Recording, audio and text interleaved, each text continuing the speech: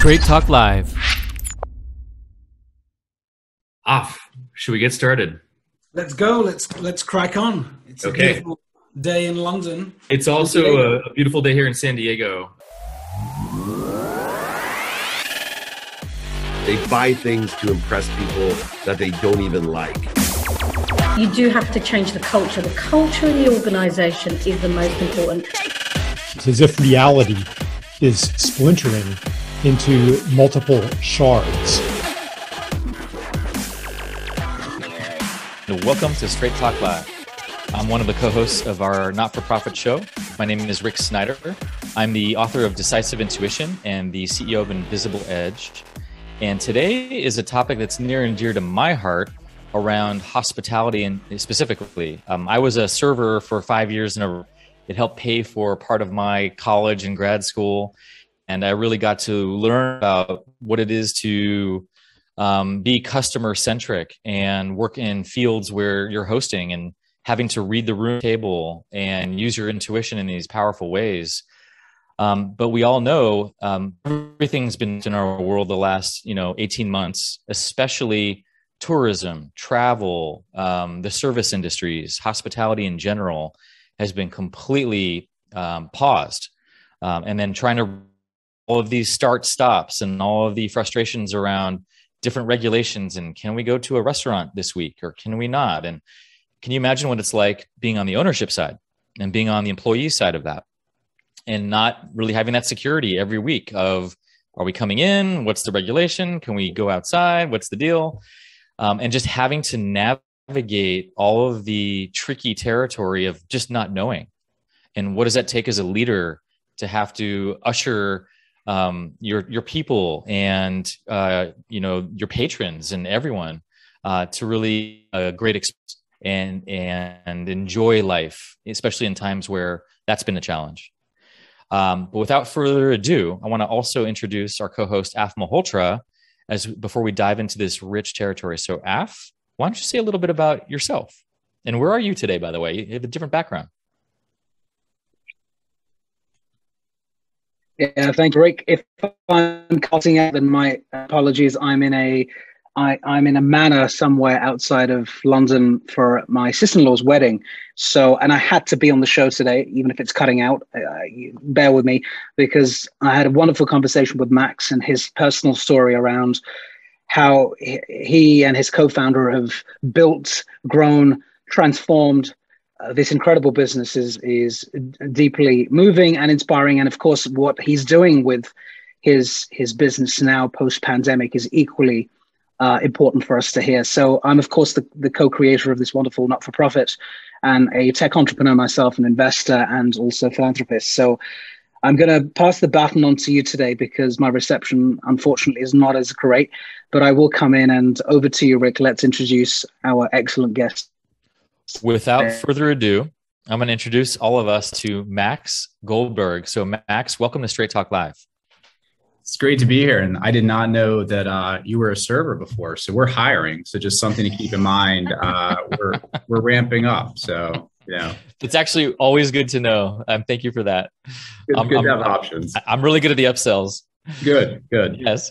So Max, you're co-owner of Strategic Hospitality. It's been an incredibly successful venture in Nashville, Tennessee. And I believe you have at least 12 different establishments that you run throughout the city and it's been incredibly successful with your brother, actually, also. So you co-own that with your brother. Tell us a little bit more about you and how you got here. Sure. I will add my older, taller, and better looking brother, Benjamin, who founded our company about 17 years ago when I was still in college. And we partnered up 14 years ago, about 2 weeks ago. So a fun anniversary, and never thought I'd be in this industry. But now couldn't imagine doing anything else.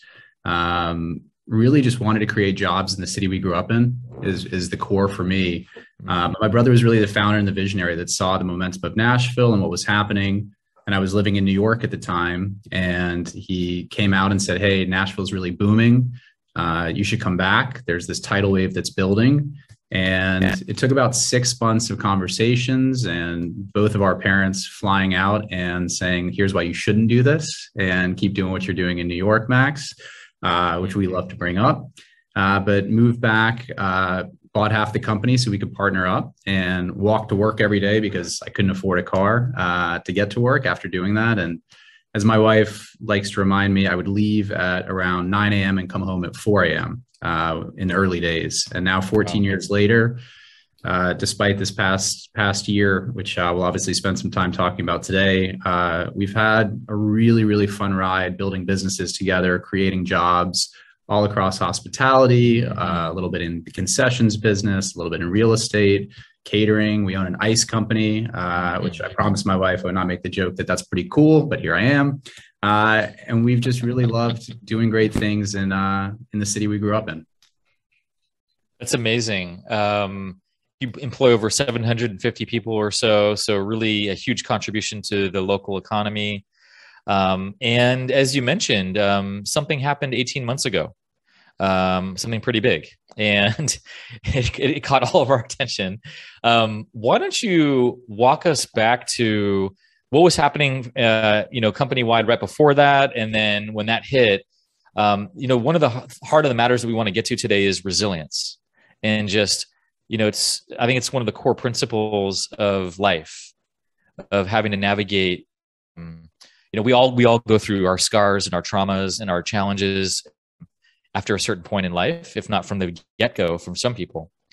And resilience, I think, is one of the most important qualities as a human being that we need to learn to harness and to use. So we'd love to just hear some of your stories around when shit hit the fan. How did that all go down from your perspective? Yeah, I was actually on a flight back from Morocco for my soon-to-be brother-in-law, now brother-in-law's birthday, and I was on a high. I mean, our company was financially outperforming anything we could have dreamed of. We were employing over 900 people at the time. Life was really good. I was about to propose to my now wife, and just life was great. And was working really hard. We were maintaining the projects that we have, and all of our concepts are completely different. But we're looking to grow one of our brands to other cities. We had a dumpling shop we were opening up with our chef, who was our second chef from the Catbird Seat, which is one of our chef's tasting restaurants. He was actually at Noma for, I think, 5 or 6 years when they were named best restaurant in the world. We had all these great plans, and we were looking to scale up and do things. And then literally overnight, we went from a really healthy revenue, thinking about future planning and everything, and overnight we went to zero. And it's something that I hope no one has to go through in a business, although countless people have. And we made the decision that to preserve the company, we had to lay off every single one of those employees for the most part. We kept our core team. We kept some of our management team in place. And it's because of that core team and the managers that we worked with that we were able to really survive, and to go from a company where there's countless James Beard nominations and awards and celebration, and we're in this booming industry, to go to survival was brutal. And my sweet wife watched me cry myself to sleep for 2 weeks in a row, because we made the decision as a company that between my brother and I and our core team and managers, that we would call every single employee that we had personally to let them know why, to help them get assistance, to keep an open dialogue. And we communicated with them through the pandemic, because I really think that in tough times, how you treat people can set culture for about a decade. Yeah. And so we really focused on that, and we did little things that we don't talk about a lot, but we do something in our industry called staff meal, where we feed the staff, and it's a really sacred time where the staff gets together. It's a great interaction. It's a great way to test new recipes. It's a prideful thing with chefs. We continue to do staff meal, but we took it a step further, and we actually did groceries as well. So for some of our staff that needed groceries and needed access to food, we provided that through the entire pandemic. And we had to pivot our restaurants, the ones that we could. And so for our little oyster bar restaurant with Julia Sullivan, who is a celebrated chef who I've known since first grade, who at the time pre-pandemic was a James Beard finalist for Best Chef Southeast, which is a massive deal. We pivoted that to a fish camp catering deal where you could actually come in and get things to go. And we turned that restaurant essentially into a catering company. And we started doing meal delivery because we love hospitality. We love taking care of people. And we wanted to do that the best way that we could. And that was catering. And so we would actually deliver food packages for the week to people to keep feeding them. We turned Bastion, another one of our chef's tasting restaurants, a cocktail bar, and this really fun kind of boozy cocktail nacho bar kind of deal. We pivoted where we took the chef's tasting dining room and moved it into the open space that people could be separated. You know, we did anything and everything we could. But for, I'd say, a 3 or 4 week period in the unknown, it's just like you're in the trough and you got to figure out how can I stay calm to look and find that horizon instead of just letting the wave consume me. And once we navigated through that, we thought, okay, what can we do to survive? And we did every single thing that we could through that process to know that, okay, hopefully things will get ramped back up. But you know, this time last year, maybe a little bit before, we didn't know if we were going to have a company. And after 14 years of forgetting your own birthday, missing bachelor parties, just working tirelessly to think that it can all go away with something that's completely out of your control, was one of the toughest and best things that could have happened to me. You know, I think it almost makes you a little bit battle hardened.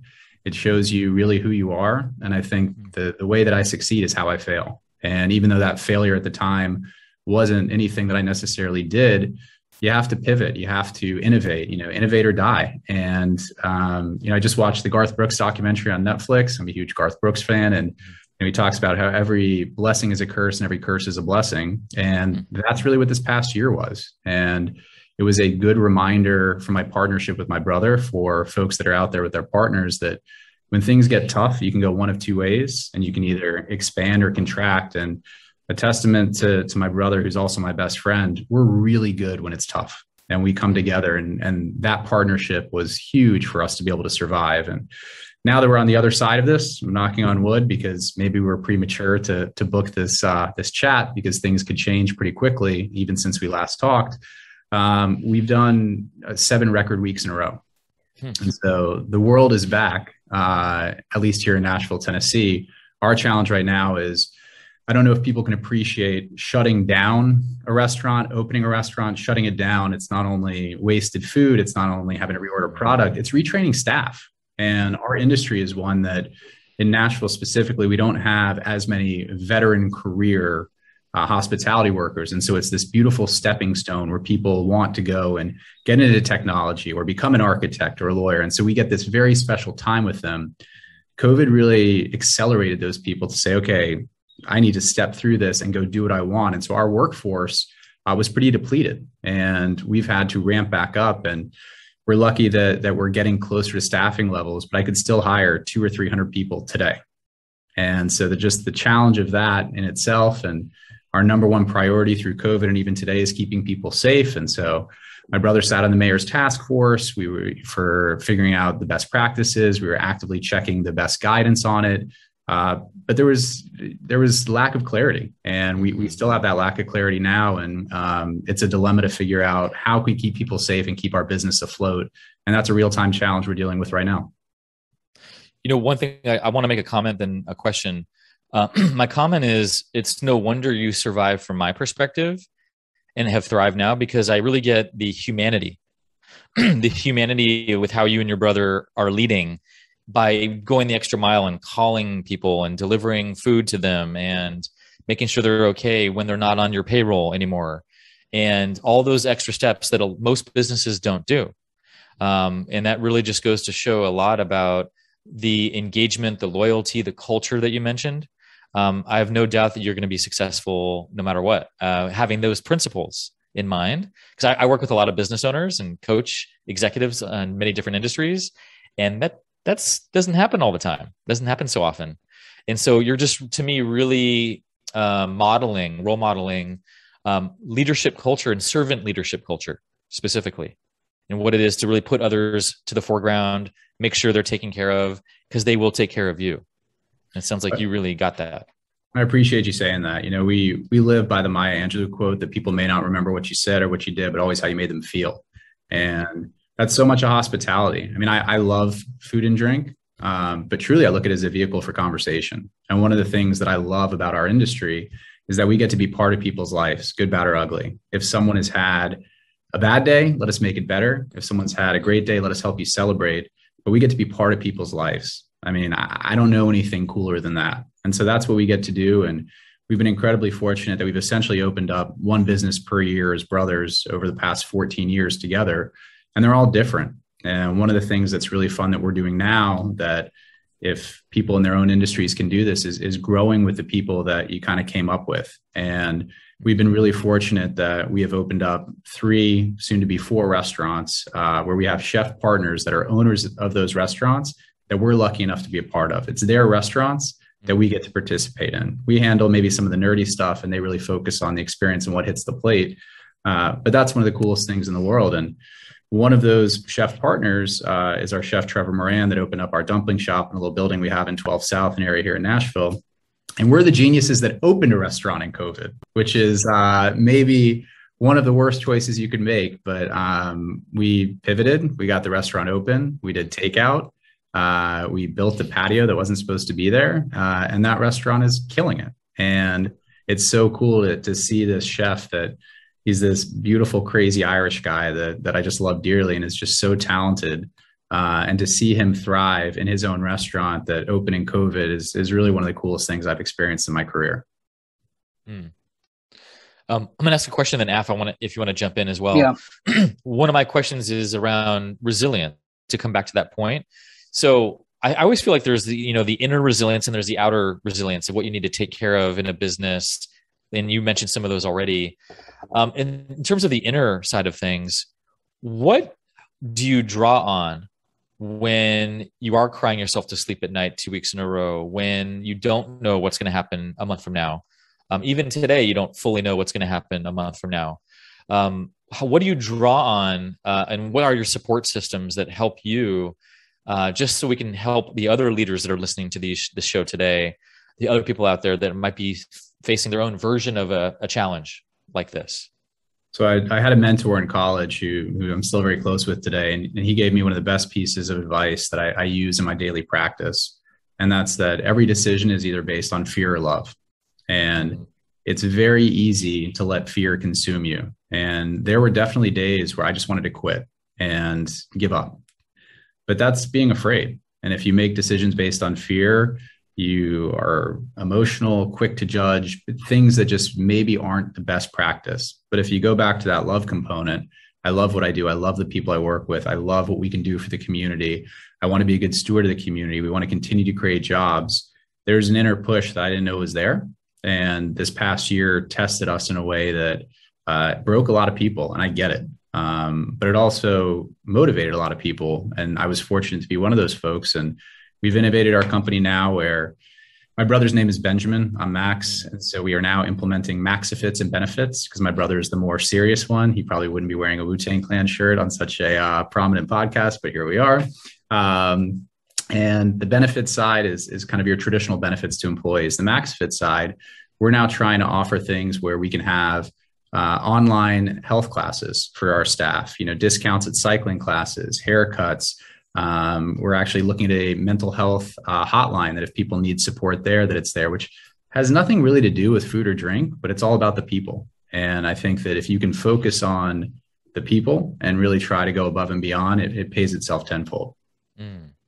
The model of, thanks, Max. Hopefully you guys can hear me. The model of leadership, a great leadership, has remained unchanged over decades. And it's quite interesting because it's binary in the sense that if you keep your people happy, your culture stays happy, your environment stays happy, and the outcomes and the aspirations achieved. It's really as binary as that. From GE, when Jack Welch ran it, to Disney to Nike. We were talking about Darcy Winslow earlier. And it's amazing to see what you're doing with hospitality, because actually you're in one industry that is truly people-based, because the food that's produced, thankfully, is not produced by machines. It takes human skill and just the finesse and the gravitas and the creativity of the chef to produce a dish that creates a sensory experience that compels someone to come back again and create the memory again and again and again, good times or bad times. So looking after those people who make that experience real is imperative. And whilst it sounds so logical as you describe it, one doesn't practice it as much. Many restaurateurs and hospitality owners don't practice what you've just described. And so fantastic to hear that. The other part of this I'd like to dig into is this concept of, you described it as innovate or die, disrupt or die. Talk us through what business model innovations you've actually started to roll out. You've touched on some of those already from the point of view of the culture and the people, and that's remarkable, extraordinary.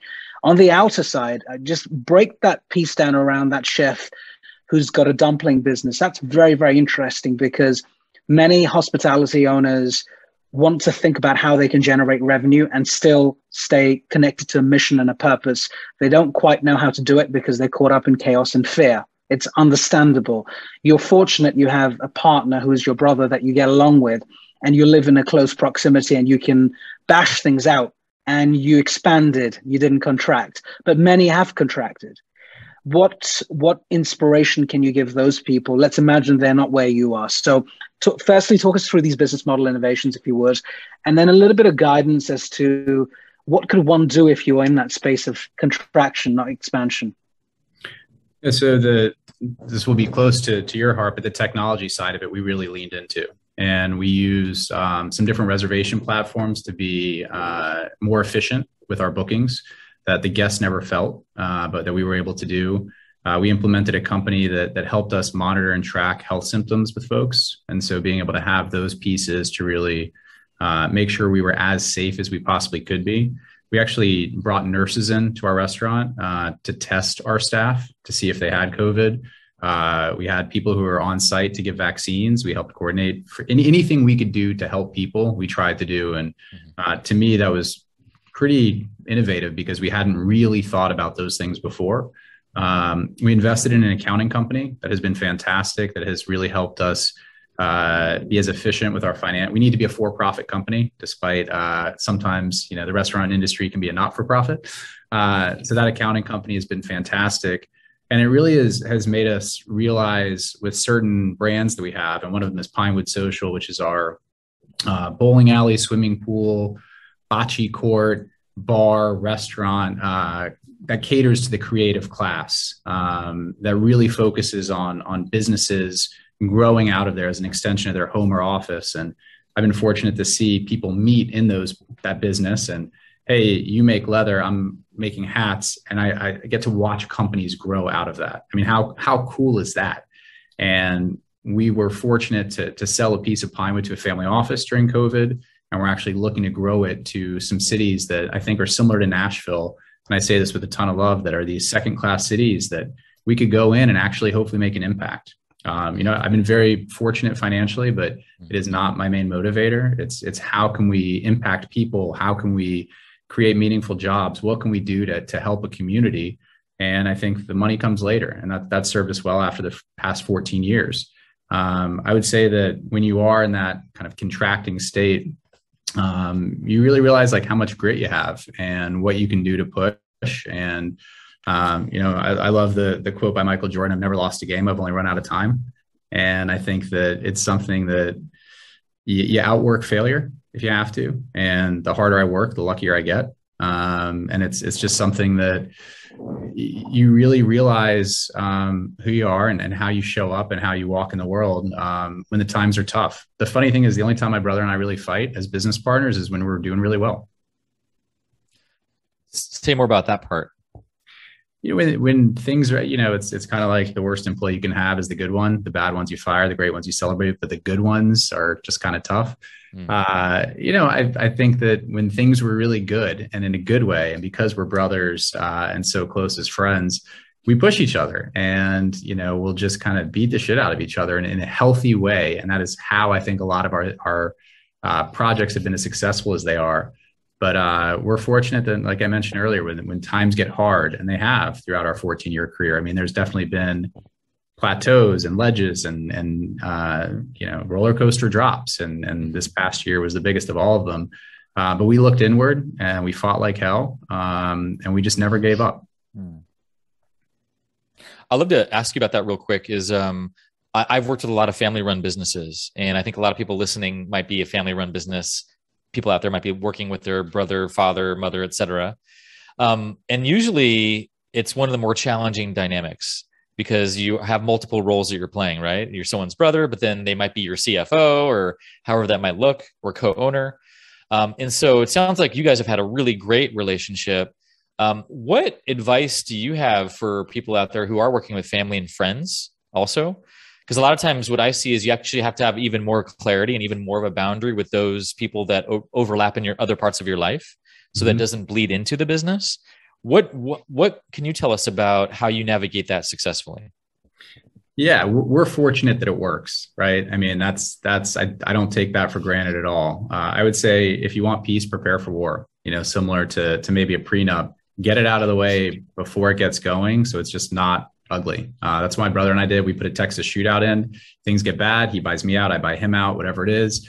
And luckily, that's just a document that collects dust. But I talk about how great the partnership is. I'll give you a story for those out there who may be having a challenge with their partner. When my brother and I were opening up our cocktail bar, the Patterson House, which just celebrated its 11th anniversary and was really almost like a disruptive technology in cocktails in Nashville, which was super fun. We were opening up and it was stressful and we weren't sure what was going to happen. And away from the staff, but they kind of knew, my brother and I actually got into a fist fight. And he would say he won, I would say I won, but it was a healthy fist fight. And my reaction to it was I went and I bought him a pocket watch and I engraved on it, "We're best friends, brothers, and business partners. Never let us forget that order." And we haven't since. Wow. But maybe, a punch in the face is good every once in a while. Af, I need to get you a watch. Sorry, buddy. I need to get you a watch. My bad. Sweet. I have another one for you. Let's talk a little bit more about people who support you through the journey. You talked about your partner, in this case, your wife. Talk us through what that's been about, because, being an entrepreneur myself, I can tell you this is not a solo journey, co-founder or no co-founder. And in fact, your co-founder is, to a large extent, and they don't really get talked about too much, is the person who you come back to at night, who's waiting for you, and your bed's empty and they're cooking for you, and sometimes the meals get cold and you come back at 4 a.m.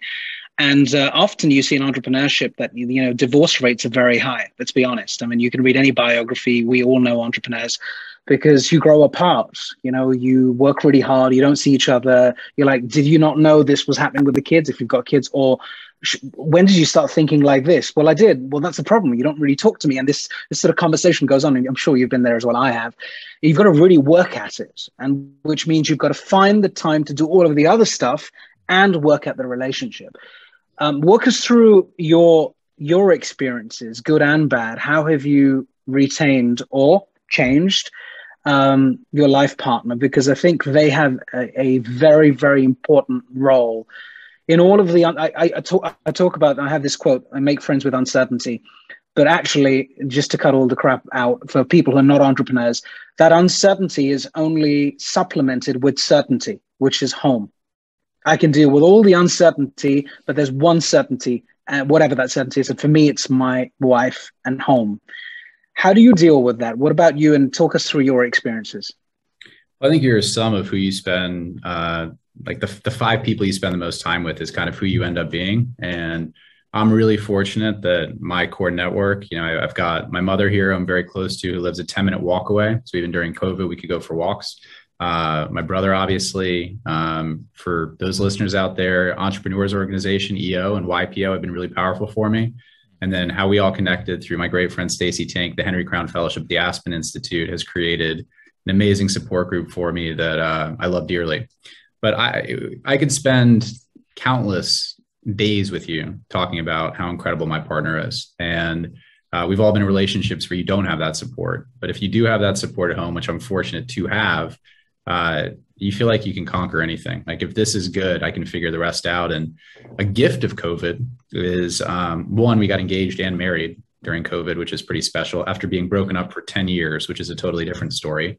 But one gift of COVID is that she's with Belvedere Vodka on the education side. And so she travels 2 weeks a month, not to like Omaha, but to Sri Lanka. And wow. So her travel, I mean, she's on the global team, was completely grounded. So as brutal as COVID was, it was the greatest gift for the two of us because we've had essentially 18 months without a day apart. Mm. So having that support through COVID, I probably would have broken, if I'm being totally vulnerable, if I didn't have her through this process. And what does it feel like now? Because the world may open up again. It may not open up fully, but how do you see life now? Because of course, 18 months she's been there. You've been with each other, supporting each other through the hardest times. To your point, those tough times and what you do with one another shapes your culture in terms of the relationship culture with you and her. You know, because there's a culture, there's a subculture, microculture there too that doesn't get talked about. What are you going to, it's a personal question, but if you can answer it, how are you going to deal with it now? Is she going to go back to work? Are you going to change the modus operandi? Because it would have been amazing, right? To have her and for her to have you for 18 months for such an extended period. How are you dealing with that? Yeah, you know, I celebrate what she does with work. And I think that COVID really reprioritized certain things that I thought that were important that weren't. And experiences and people and saying yes to more things and having a healthy work-life balance, which I've been on the other side of for a lot of time, I'm being better at. So, you know, if we want to get away for a quick trip where as before I would never have done it, we do that now. And that's an incredible gift that I hope I carry forward. You know, I think that when she starts traveling again, which will hopefully be pretty soon, she'll get to see her family again. Her family's from Chiswick. So they're over in London and Notting Hill, and she hasn't seen them in forever. So I can't wait for her to get back. We've already booked tickets home for Christmas because, as you English people know, Christmas is a massive deal. And as a Jew, I'm learning all about this, but it's great. It's awesome. But I think we're so strong and good. And I don't take that for granted at all, but it's similar to a career. It takes work and it takes prioritization. And I think continue to try to make sure that we are each other's priority. You know, the business can be the business, but without that core piece at home, I don't know if you have much. I can very much appreciate your priorities, and you seem to have them very clear, which is wonderful. I want to take it more to the business side for a second also, because there's the resilience that we're talking about with personal support and family and network and community. There's also, how do I make my business a little more disruptive proof, a little like, what can I do on that side of the fence? And I would imagine things like cash reserves are you have a different appreciation for that, I would imagine, now than 18 months ago, and those kinds of things. What are some of the lessons that you've had to learn, and how are you positioning your business moving forward? How are you thinking about it in a different way? Also for our audience might have their own businesses, they're listening for some of the lessons learned, and how are you taking that to preparing yourself for today and tomorrow? Well, I probably shouldn't say this, but I will, and maybe you guys can edit it out if it gets me in trouble. But early days, the first year of my career, I swiped my American Express to advance payroll, which is completely illegal and you should not do it. But we were forced to do it because we literally ran out of money. Mm-hmm. And as an entrepreneur, if you've never worried about payroll, I'm not sure if you've ever really been, an entrepreneur. And I hope that's not offensive, but yeah. It's just to have that appreciation. We've definitely been more cautious. We always had additional capital, knowing that we needed that rainy day fund. We were really fortunate that the restaurant acts happened and that PPP really helped save our company. So we did have that support. We certainly have larger cash reserves now, just knowing that things can turn quickly. And we sit here today and tomorrow everything could change. And that uncertainty is pretty tough, but I think we're more mentally and emotionally prepared for it. We've diversified our thinking where we started buying assets in real estate so that we can really protect that rent schedule. If things got bad, we have great relationships with our partners. We've been fortunate in that regard. the investment in the accounting firm, just to know that that piece is taken care of and great, has been fantastic. And they really helped us navigate some of those submission letters. Having the team around you was critical. And it's also diversified us in that we're going to most likely leave Nashville and try to do a project outside of the city for the first time, which we've never done in our 17-year company history. But I definitely think about it differently. I think that we're tougher for it. I kind of like, just bring it, whatever's next. Like we're ready. Like everybody has a plan until they get punched in the face, right? Gotta love Mike Tyson. We got punched in the face and we've reevaluated our plan. We realize we can pivot, and we're incredibly fortunate that our core team and a lot of our folks out of that 14 years that I've been part of the company have been with us for 10 plus years. They were incredibly efficient with their time. They really helped save our company as well. And so continuing to invest in those people, continuing to celebrate them, financially compensating them the best way we can. Now that, we're a profitable company again, we're definitely things that, the refocusing of people, having that diversification, and just being a little bit more protective. And even things like your service lines and doing more takeout and having to pivot and adapt in some of those ways. Sounds like we're super innovative. That has even carried forward to today, and how you're thinking about, the interface with, customers today and what that looks like. Yeah, we were lucky that we had a really good network of customers that we were able to reach out to and let them know what was happening and what we were offering. And we've kept that core group and we continue to celebrate them. But if it wasn't for our core folks that have been supporting us for a while, I'm not sure we would have survived. Max, I want to take the conversation towards something that stayed with me after the conversation we had. And it's clear that the mindset that you have and your brother has is very much about giving. And that's reflected in everything you've just said over the last 45 minutes or so. One part of giving back is giving to those outside of your typical circle of trust, as in your staff and your friends and your employees and so on. And you've done something pretty powerful for a group of people, and you talked about a particular story. Feel free to straight talk that today. There are no bars here. We're not editing anything out. It's the way it is. Because what you said to me, and I'm not going to give it away, I've repeated quite a few times to a few other people, and I was really inspired to see that you had the guts and the courage to share that with me then, and hopefully you'll have that today, because you demystified and you challenged a convention, which was there's an expectation when you go to a group of people and have the resources, and you say to them, I want you to help someone, and then something opposite of that happens. And so I'm just giving you random clues here, but I think you know what I'm talking about. Can you talk us through how you're helping people around you who may not be as fortunate as you, and what happened when you thought actually it's going to be pretty straightforward, because you had an expectation which obviously didn't get fulfilled? So yeah, you're talking about my kid, right? The kid I've been mentoring since 5th grade. Yes, not my actual kid, but the kid I've been mentoring since 5th grade. Indeed, absolutely. One piece of experience here I could give to the listeners out there is, the sense of giving back is so critical, especially if you're in a position to do so. And after being back in Nashville for a couple of years, I realized I had a little bit of time, a little bit of money, and thought, what can I do to make a difference? And I think education is the solution to a lot of the world's problems. And I went to a charter school here called KIPP Academy, and I went to the head of the program and I said, hey, got a little bit of time, a little bit of money. What can I do to help? And he said, well, the 5th grade boys want to have a basketball team, but we don't have money or anyone to coach. And I said, well, I'll do both. And I was a mediocre basketball player in high school, but some of the guys I played with were better. So I named myself head coach, obviously, and brought in these guys, and we coached this team, and we won the championship that year, which was pretty cool. In the 4 years coaching, it was the only time we won the championship. But one of the young men on the team, who I still consider like a son today, he played on that team, timed out of it, was my assistant coach. We stayed very close. We could talk about it forever, but he created a scholarship for him where I went to school called the University School of Nashville. They were incredible. he graduated, got a full academic ride to Georgetown University, which is a school that probably wouldn't have even let me on campus because I wasn't smart enough, but he was totally brilliant.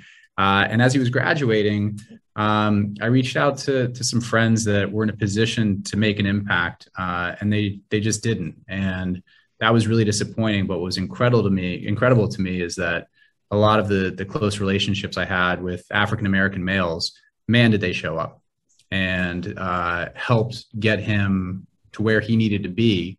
And he's now in a position to have generational change within his own family with the income that he potentially can make in this position. And he's now out in Seattle and actually had his first flight delay yesterday and called me and said, "What do I do?" And I go, "Welcome to business travel. I don't know what to tell you."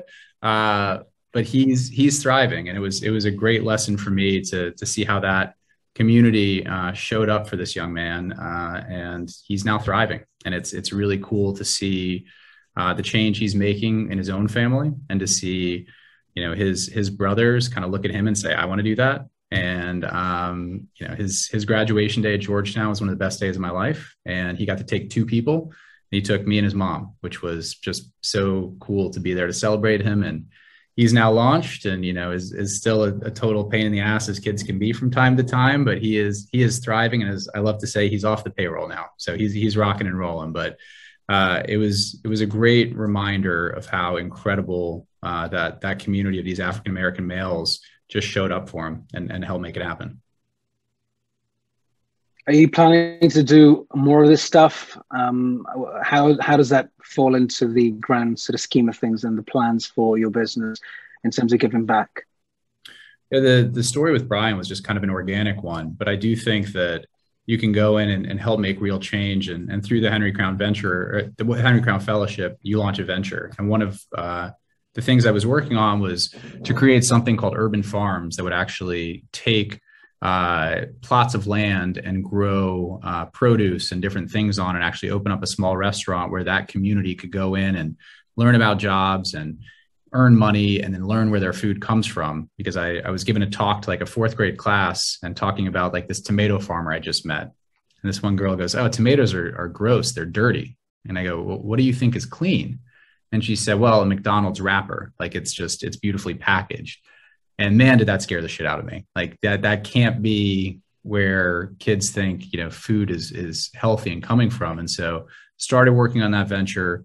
COVID hit and kind of had to pause on it just because of, everything was shut down. And so pivoted, and now really fortunate that I'm trying to work with different chefs, and through our concessions business, and we're opening a restaurant in the airport, some of these things that have scale, pairing those chefs up where they have real ownership that can create real economic stability for them and help them launch.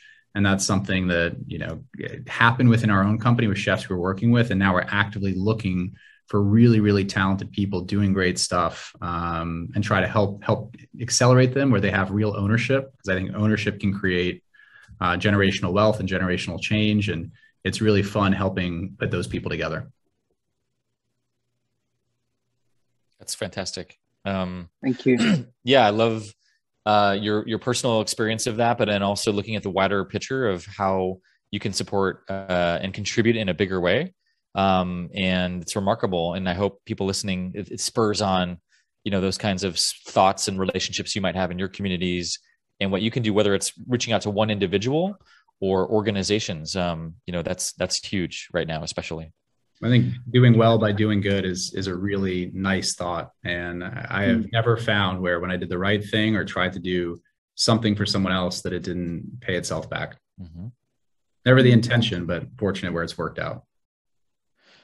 We have a question, and this is a good reminder for our audience right now. If you want to bring in your questions, if you're listening on YouTube or Facebook or wherever you may be, we want to get these questions out to Max. And our first one to get the Maxifits. Let's get the Maxifits here. The question is, never heard that. That's great, by the way. What tech innovations within the hospitality industry are you most excited about in the next 6 to 12 months? It's a great question. And it is Maxifit, which Jordan, who's worked with us for almost 10 years, who's our head of marketing and helps us with social media and everything. She came up with that. So if she's listening, credit to her. There's a lot of things that she's brought to my attention. I mean, I'm 38 years old. I'm feeling kind of old now and out of touch. I'm learning about some of these tech things. But Tock, a reservation system, which was started by one of the guys who founded Alinea out of Chicago, which was just acquired, has been tremendous for us in terms of plotting reservations. And, we saw an uptick of our bowling reservations, for example, which we're fortunate where bowling will book out, a month in advance. We saw revenue 25% go up with nothing other than implementing this system. Our reservation system at some of our chef's tasting restaurants that use Tock, that was incredibly powerful. I also think that COVID, from the behavioral health and mental health standpoint, and telehealth and some of the things that can be there to support folks, is something I'm super excited about, learning about, trying to figure out best practices, but being able to provide those things to help support people out of the restaurants. I think the technology piece, whether it's, one of the services we're looking at is actually text messaging. So if you have an issue, you can literally text somebody, a mental health professional, to assist you, which is something that has been pretty challenging in our industry. So I'd say probably learning more about how we can support more mental health, especially in our industry, utilizing technology is something that we're spending a decent amount of time on right now. Max, how do you look at, because you have a variety of different sort of portfolio companies doing different things in the hospitality arena. How do you look at the concept of home delivery?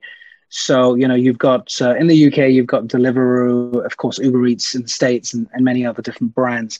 How do you see yourself meshing into this new model of even high quality home eating? As through the pandemic, people have accepted they're not going to restaurants, or some people have got used to not going out and having a meal, but having that meal in the comfort of their homes.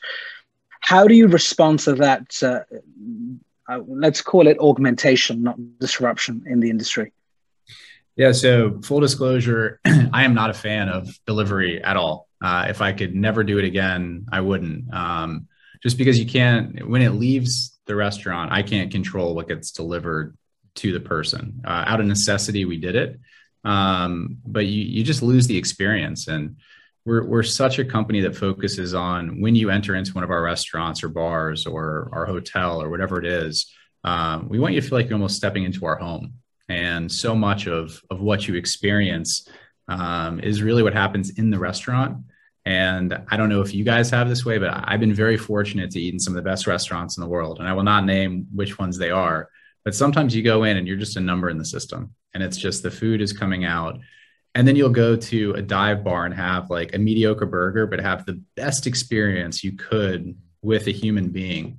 I'll take that dive bar every time, because so much of what I think of hospitality goes back to the people. There's massive surcharges that come with these delivery platforms that come out of the restaurant's pocket. It's not to get political, but Postmates, Uber Eats, massive profitability during COVID, where countless restaurants closed. And so for me, I would encourage to go to the restaurant, pick it up directly if you don't want to go in, and try to stay away from delivery if you can. I use delivery myself. It's easy. I get it. But it's just, it would not be my first recommendation. Gotcha. It's interesting because the art and science of hospitality is something that we have to hold on to. And I think one of the big threats that we see, I certainly see myself, is as much as I'm a technology enthusiast and I love all aspects of it, I think one of the big issues with technology is that it eats into the conscious, and it eats into what makes us human in every walk of life, like from the home to being a parent, all the way out to your friends and family, into the shopping experience, and then of course the eating experience. And supply chains are changing anyway. Like more and more people are using industrialized technologies to produce food that looks the same size, same shape, because it's more profitable, of course. And that's one issue that one has to deal with. So the gourmet experience, the boutique, experience that you're creating with your chain, which I really hope that the world holds on to, no matter what happens, is scarce. Even I'm in a manor somewhere out of London, and whilst it's a fantastic looking manor, I had a terrible experience when I was checking in. I was just thinking about what you just said to me. because it's a great place and it's beautiful and it's on a golf course and so on. But actually, my general demeanor right now, after that experience, was not a great one, because no matter how great my room or the facility is, that human experience was broken. And it makes me think my next question to you before we close off really is about training and development. And, we've seen some of the biggest hotel chains in the world and hospitality houses, like you talked about Noma earlier on. And I had the pleasure of trying out just the great food a long time ago. And I think the service was good. I wouldn't fall off my chair or anything around the service, but I think it was good. But I've been to amazing hotels in the world that have just made me feel just amazing. And so it feels like I've never been to any of your properties. And we will, of course, Rick and I are going to come to Nashville and experience this. Tell us how because you've got to be really good at this, how you look at training and development. Like what's your ethos? How do you get, we work for you, right? Or Rick wants to go back to his server role at some point. Hey, he had me at nacho. He had me at nachos and dumplings. So I'm there. I'm there. How would you train a Rick? What's so different about how you look at the ethos of, you're walking into my family home, or it's that way of thinking? Talk us through that. How do you guys do it differently? You said work for us. Nobody works for us. Everyone works with us. And our company mission statement is to positively exceed expectations in everything we do. What the hell does that mean, right? It's like the biggest statement you could ever make. And we actually did a little bit of self-reflection, and we're fortunate we had great folks we worked with. But we could have done better jobs with training and more systemized things. And as we've grown, one of the hardest things for me is I don't know every employee I work with anymore, which is brutal for me. I make an effort. I try to be in the businesses every day if I can, but it's really tough to do. I think we try to find more than a technically skilled person in hospitality. It's way more about like would I have a beer with them test. And, one of the questions I like to ask in an interview is, what are you reading right now? Hopefully it's Rick's book, but, what are you into? Or, when was the last time you failed? How do you use comedy, in terms of your job? Questions that are a little outside of just, hey, I'm applying for a job at X chain restaurant. And, you got to learn the restaurant 101 piece. You have to understand like your core principles of whatever business you need to do. You have to have those handled. That's the easy part. It's the personality piece of, it's like Danny Meyer setting the table. If I have this here and it's just a little bit off, does it really matter? Probably not. But if you're checking into the hotel, in your most English comment I'll hear all day, you're in a villa outside of London I just love, and you have a bad experience, that's what you're going to remember. That's what you're going to remember about that place, no matter how high the thread count is on your sheets or, how beautiful your backdrop is. If you don't have that people component, and what we do is a race without a finish line. And you really have to be able to use your personality and your skill set in such a people-driven business to create those memories. I mean, my favorite thing in the world is to see servers, managers, bartenders, whomever, having a genuine human interaction and impacting people in a positive way. And if they spill a drink or they screw up an order, but they can recover, that's all I care about. And, we really, really try to empower folks to almost own their own sections or their own areas where they are and let their personality shine. I mean, I think that's such a key piece if you're in a business like mine that's so driven by people. One question that comes up, having been in the restaurant industry, when you get to certain kinds of restaurants, there can be a strong territorialness between wait staff who want the best sections and get the best, returns and what have you. And I've seen cutthroat cultures where people will stab each other in the back to get those sections and tell the owner about something going on with the other employees. And like, it can get nasty in some of these places. Have you ever had to deal with those kinds of dynamics, and how do you weed those things out of the garden, so to speak?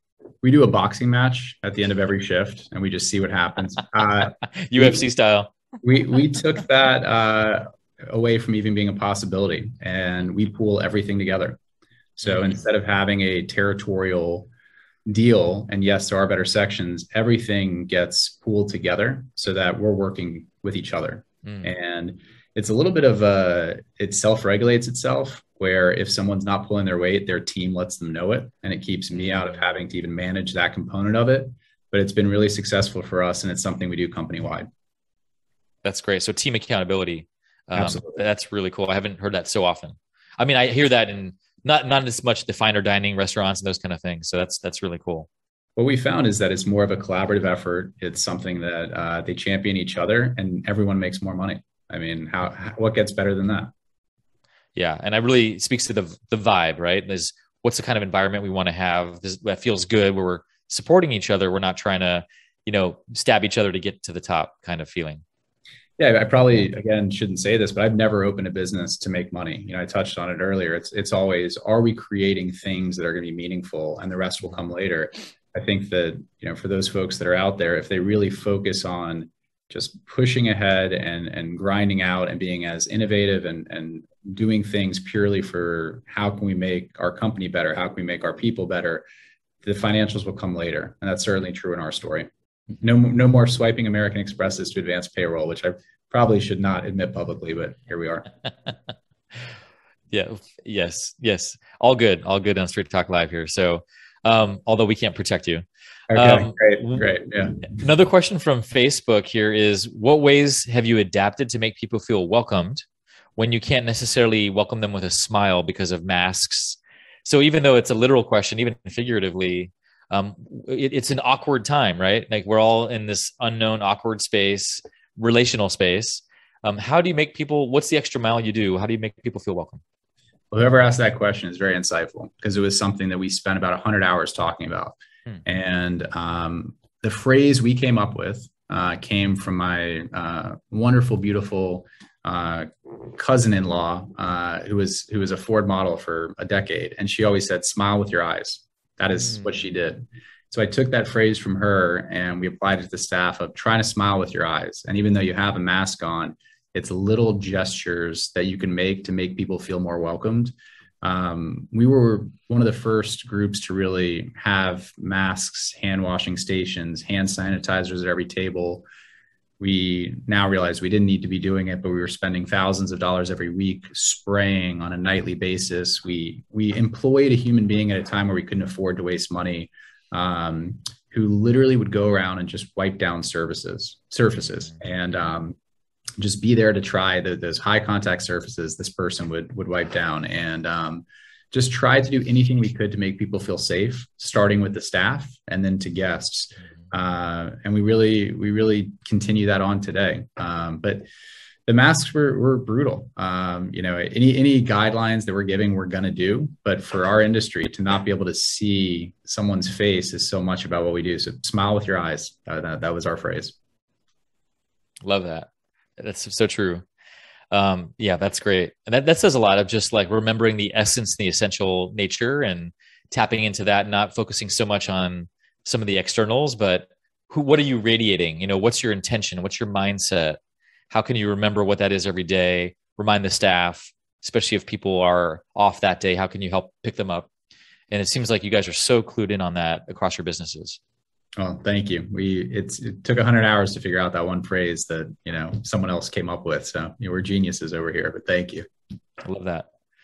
We're going to wrap up in a couple minutes. Do you have any last words for people listening in whatever stage of being in a business, running a business, working with other people?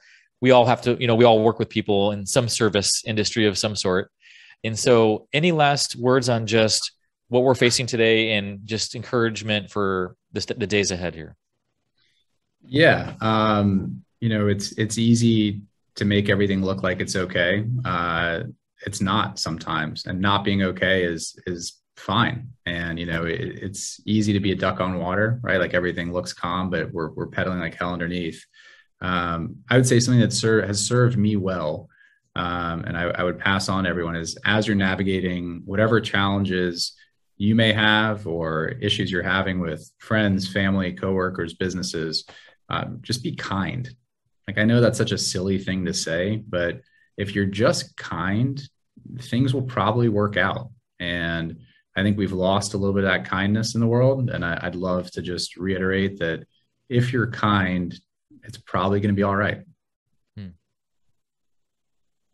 Love it. There's so many gems that you've shared today, and just really appreciate once again your humanity, you and the work that you and Ben and Jordan and the whole team have done. Really remarkable, the culture that you have set forth, and really inspiring. So really appreciate you being on our show today. Well, really appreciate the time. I hope I didn't bring down the credibility of your show by being here, but it was an honor to hang out with you guys, and look forward to seeing you in person whenever that can happen. We have real-time tech, and we had a credibility spike the last hour, just so you know. In a positive, in a hockey stick fashion. Fantastic. Af, any final words from you on your side? Beautiful. No, really, really amazing session, Max. Thank you so much. And to Jordan as well. I know she's dialed into this, and so many powerful, sort of important lessons. And you radiate a really nice energy as well, mate. And I think it's very important that you're authentic, and like the people who introduced you to us. You guys, no wonder you get along with each other, because you all radiate some excellent energies, no matter what happens, business, no business. And that's important because we're human at the end of the day. I just want to say, when you come to London next, Chiswick, or what's close to my place, we've got to meet up, and I'll take you to some restaurants this time and learn a few things from you. And then one day we have to come to Nashville. And I encourage a lot of our listeners who might be based in Nashville, I don't know, who will watch this or the replay, go check out these amazing properties and beautiful restaurants, and the hospitality sort of ethos that you bring forward sounds so compelling and attractive. Thank you very much for being the person you are and giving us your time. We're deeply grateful. We know you're busy as well. So, thank you. A grateful me and a grateful Rick. Yeah. Well, I appreciate it. And I'll be over for Christmas. I can already taste the Scotch egg, and, the pub life just suits me fine. So I'll see you at the pub. Yeah, for sure. 100%. And then for our listeners, where should they go to find out more about you and your businesses and your work? What's an easy place they can go to? Our company is Strategic Hospitality, and you can check out our website, which lists all of our restaurants, where we will announce some of the new stuff we're doing here shortly. But Strategic Hospitality is our company. You can just Google it. I think it's strategichospitalityonline.com. In fact, I don't know that. Jordan's going to yell at me right when we hang up. But Strategic Hospitality here in Nashville, and hopefully coming to a city near you soon. Amazing. And really quick for our listeners, we're going to take a 2-week holiday summer break the next couple of weeks. We won't be live on air the next 2 weeks.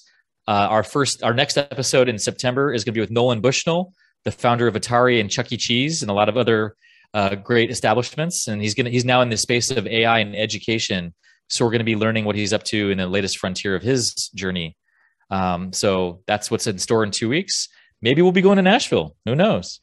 But thank you again on all you straight talkers out there. May this be inspiring to all the people in your lives. So thanks again, Max, for being on our show and being part of our Straight Talk tribe at this point. Thank you, guys. Okay. Over and out. Thank you. Take care.